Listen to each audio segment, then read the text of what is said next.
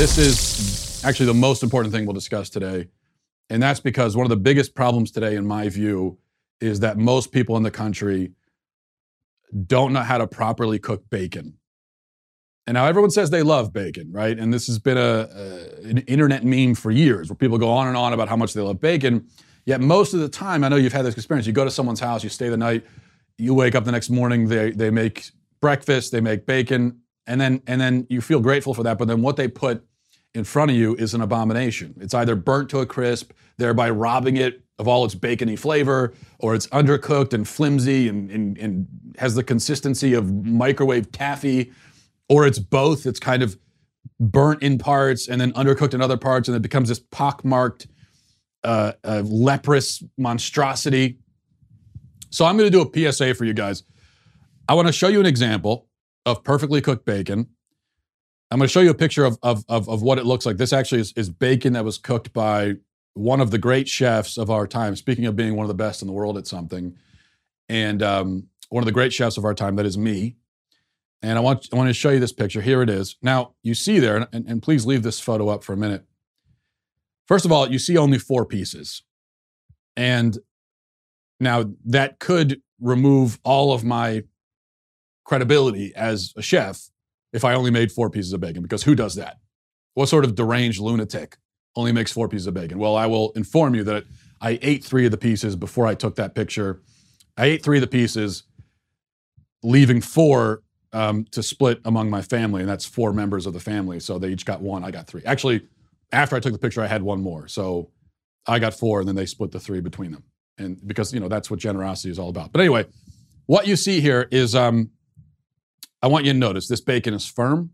It's got the nice singe, the nice blackened edge all around. It's got the reddish brown coloring all throughout each slice. It's very consistent.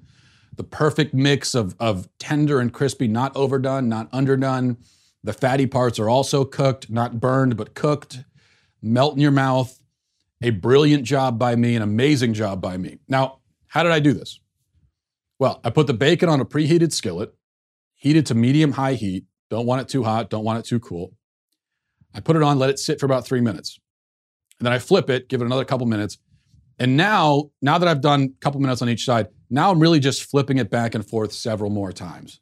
And I'm trying to get that perfect color and texture. It's more of an art than a science. Cooking bacon, though, is all about vigilance. It's all about loyalty, heroism. You can't leave the stove for any reason. Eyes on the bacon at the whole time. All of your senses dialed in. Sight, hearing, smell. Become one with the bacon. Tap into its essence. Okay, you're not just doing this visually. You're listening, you're smelling, you're feeling, you're sensing it. Now, what my wife will do, she'll throw bacon on the stove and then she'll leave because, one of the kids fell down the steps or something and she has to go check to make sure they don't have to go to the hospital.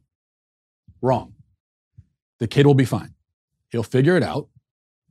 It's his fault for falling down the steps in the first place. Should have paid attention. Stay with the bacon. Baby's crying.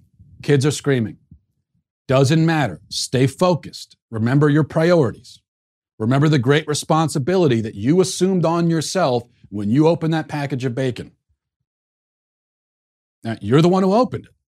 And now you're committed. You have to see it all the way through. And then here's the trick, of course, make sure to take the bacon off of the stove 90 seconds before it's done. So you want to take it off when it's a little bit underdone. The grease is going to continue to cook the bacon, so you let the grease finish the job. If you take the bacon off, this is a big mistake people make. Take the bacon off when it looks perfect and you say, oh, I've got perfect bacon. You want to call all your friends and family, take a picture like I did. By the time everyone gets into the room and you're taking the picture, it's ruined, it's done, it's burned. Why did that happen? Because it kept cooking for 90 seconds afterwards. So you want to time it perfectly, take it off 90 seconds before it's done, and then you will have perfectly cooked bacon. This is from Chris.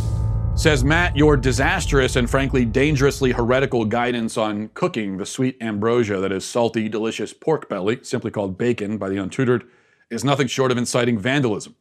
You might as well champion drawing crayon mustaches on the Mona Lisa. Every man with an orderly mind and properly educated in the preparation of the gift God literally blessed mankind with on a tablecloth from the heavens knows it must be grilled. Only a searing, well-seasoned grill provides the proper balance of heat and carbon required to allow the internal fat to reach just that crispy and tender homeostasis, which yields a perfect sweetness that can set off any dish, from omelets to oysters to only bacon. Indeed, the only acceptable justification for cooking bacon in a skillet is a need to save and use the drippings to later infuse into a bottle of Kentucky bourbon. Your distorted views on this topic make me question your suitability for any future tyrannical aspirations. Well, Chris, I spent 10 minutes on my show talking about bacon, while other shows are talking about breaking news, important news like impeachment. I'm sitting here talking about bacon, okay? That's the kind of commitment you get from me when it comes to this topic. Is there any other show hosts?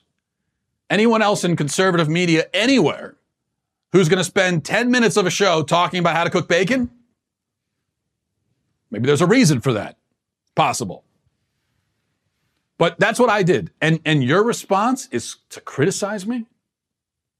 Your response, rather than writing me an email saying, thank you so much, Matt, for that beautiful presentation.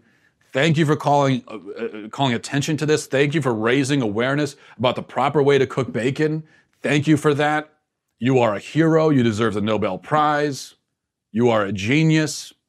Instead of that, which is what I expect, I get criticism. Unbelievable. And you expect me to believe that you know how to cook bacon?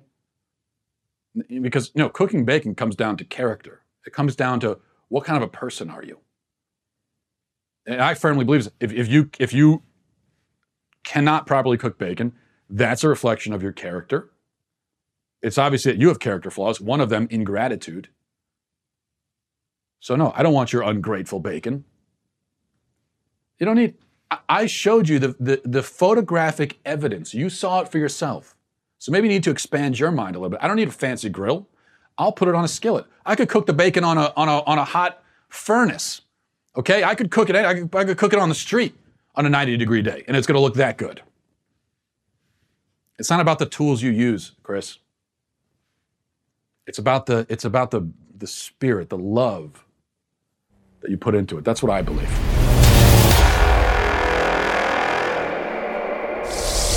Okay, so Danette has given us a picture of her bacon dish.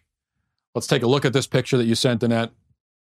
Here it is. Now I'm going to leave that up on the screen for a minute because we really need to get into this. Danette, you want me to review the bacon. I will do it, but you can't get offended. Now, remember, you asked for this. Now, the management training course that I took for my assistant manager job at Domino's when I was 19 told me that you should always couch criticism with positive feedback as well. So on a positive note, I like the idea behind your dish. I like your energy. I like your hustle. I like your commitment to pork. I like the cheddar gravy idea. All that is good. Very commendable. Unfortunately, the execution is a disaster on the level of the Hindenburg. Now, this is supposed to be the finished product, correct? What we're looking at here? So you've already cooked it? If you've already cooked this, then why is there raw bacon draped over the pork? Is the pork tenderloin raw too? Is that just a live pig hanging out under there? I mean, look at this bacon. Look at this bacon. There is precisely one piece of bacon that is properly cooked on this entire dish. And you could spot it yourself. It's right there. You see the horizontal strips of bacon at the bottom of the screen. The one in the middle right there, that is the only properly cooked piece of bacon. And how do you know that it's properly cooked? Well, you notice the coloring. You notice the charred edges. You notice the texture. It's got all of the hallmarks of a properly well-cooked piece of bacon. So, well done. You did one nicely cooked piece of bacon. The problem is there's like 20 pieces of bacon on that thing. And I would never say that it's a problem to have 20 pieces of bacon. It's only a problem when you don't cook the other 19.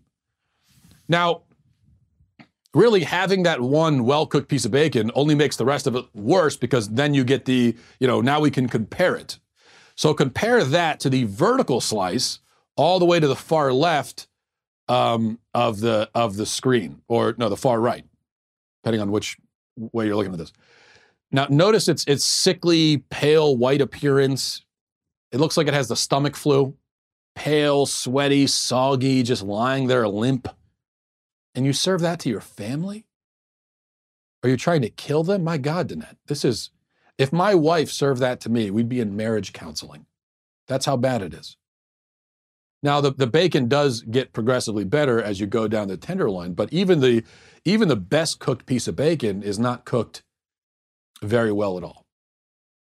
So let me ask you this, Danette. When you make meatballs, do you just, take the ground beef and grab a chunk of raw ground beef and throw it on the table? Throw it in your husband's face? Here's your meatball. Is that what you do? Because that's the equivalent of what you've done here. I can't look at this anymore. I am shocked and appalled. I have to assume that this is some sort of practical joke. But thank you for being a subscriber, and thank you for listening as well. Appreciate your support. This is from Laura, says, hello, Matt, Supreme Leader of the World. I come to you to have my husband's bacon judged. He says that today it is perfect, but you, as the all-knowing, will be able to tell me if it is or not. I have attached a picture for you. Okay, Laura, perfect bacon, you say? Well, pride cometh before the fall. But let's see here. Let's take a look at it. This is the, let's put the picture up on the screen. This is the supposedly perfect bacon. There it is. Okay. So I think I get it now. Your husband meant that this is the perfect example of terrible bacon. I think that's what he meant to say. I'm going to assume that's what he meant to say, because that would make sense in that context. Yeah, okay. So the coloring is okay. The actual cook on the bacon is okay. I'm not liking the color at the top left corner there. You see that bacon? That piece is much darker than the rest, so the incongruity, the lack of symmetry there is very troubling to me. Then at the very bottom, you've got that horizontal piece that looks sickly and looks like it has yellow fever or something. So that's a problem, but all of that, would only knock this bacon down to about a C+. So if I'm just going based on the cook and the color, I'm gonna say C+. Not bad, also not great. The thing that drops it the rest of the way to an F and becomes grounds for deportation is the most obvious thing of all, is the mangled, twisted, contorted shape of the bacon itself. So what was your husband doing? Was he torturing the bacon to get it to talk? I mean, it's already dead. Someone let him know. It doesn't have anything to tell him. What did the bacon do to him that made him feel like he had to draw and quarter it? Yeah, when someone puts bacon down in front of me, I expect to see strips of bacon. Strips of bacon, not mangled clumps of bacon. A perfectly shaped strip, neatly sitting there, politely waiting for me to eat it. Okay, I want to see bacon that is proud. I don't want to see bacon that's begging me to put it out of its misery. That's my problem. Now, I assume that when you saw this bacon by your husband, your immediate response was to contact a divorce attorney. And I don't blame you for that. And I'm not saying that it would be wrong to divorce your husband for making bacon like this. I mean, certainly legally, ethically, biblically, you would be well within your rights. But look, you got to think about the kids, Laura, if you have kids. If you don't, then get out of there as fast as you can. If you do, you don't want to leave them with a man who prepares breakfast this way. And so I'm sorry that you're going through this in your marriage. And another thing is, I don't blame your husband. I blame whoever taught him how to make bacon. That monstrous person. And now I fear that he's going to pass that down to his own children. And it's like a curse that will never end. Let's put a stop to it.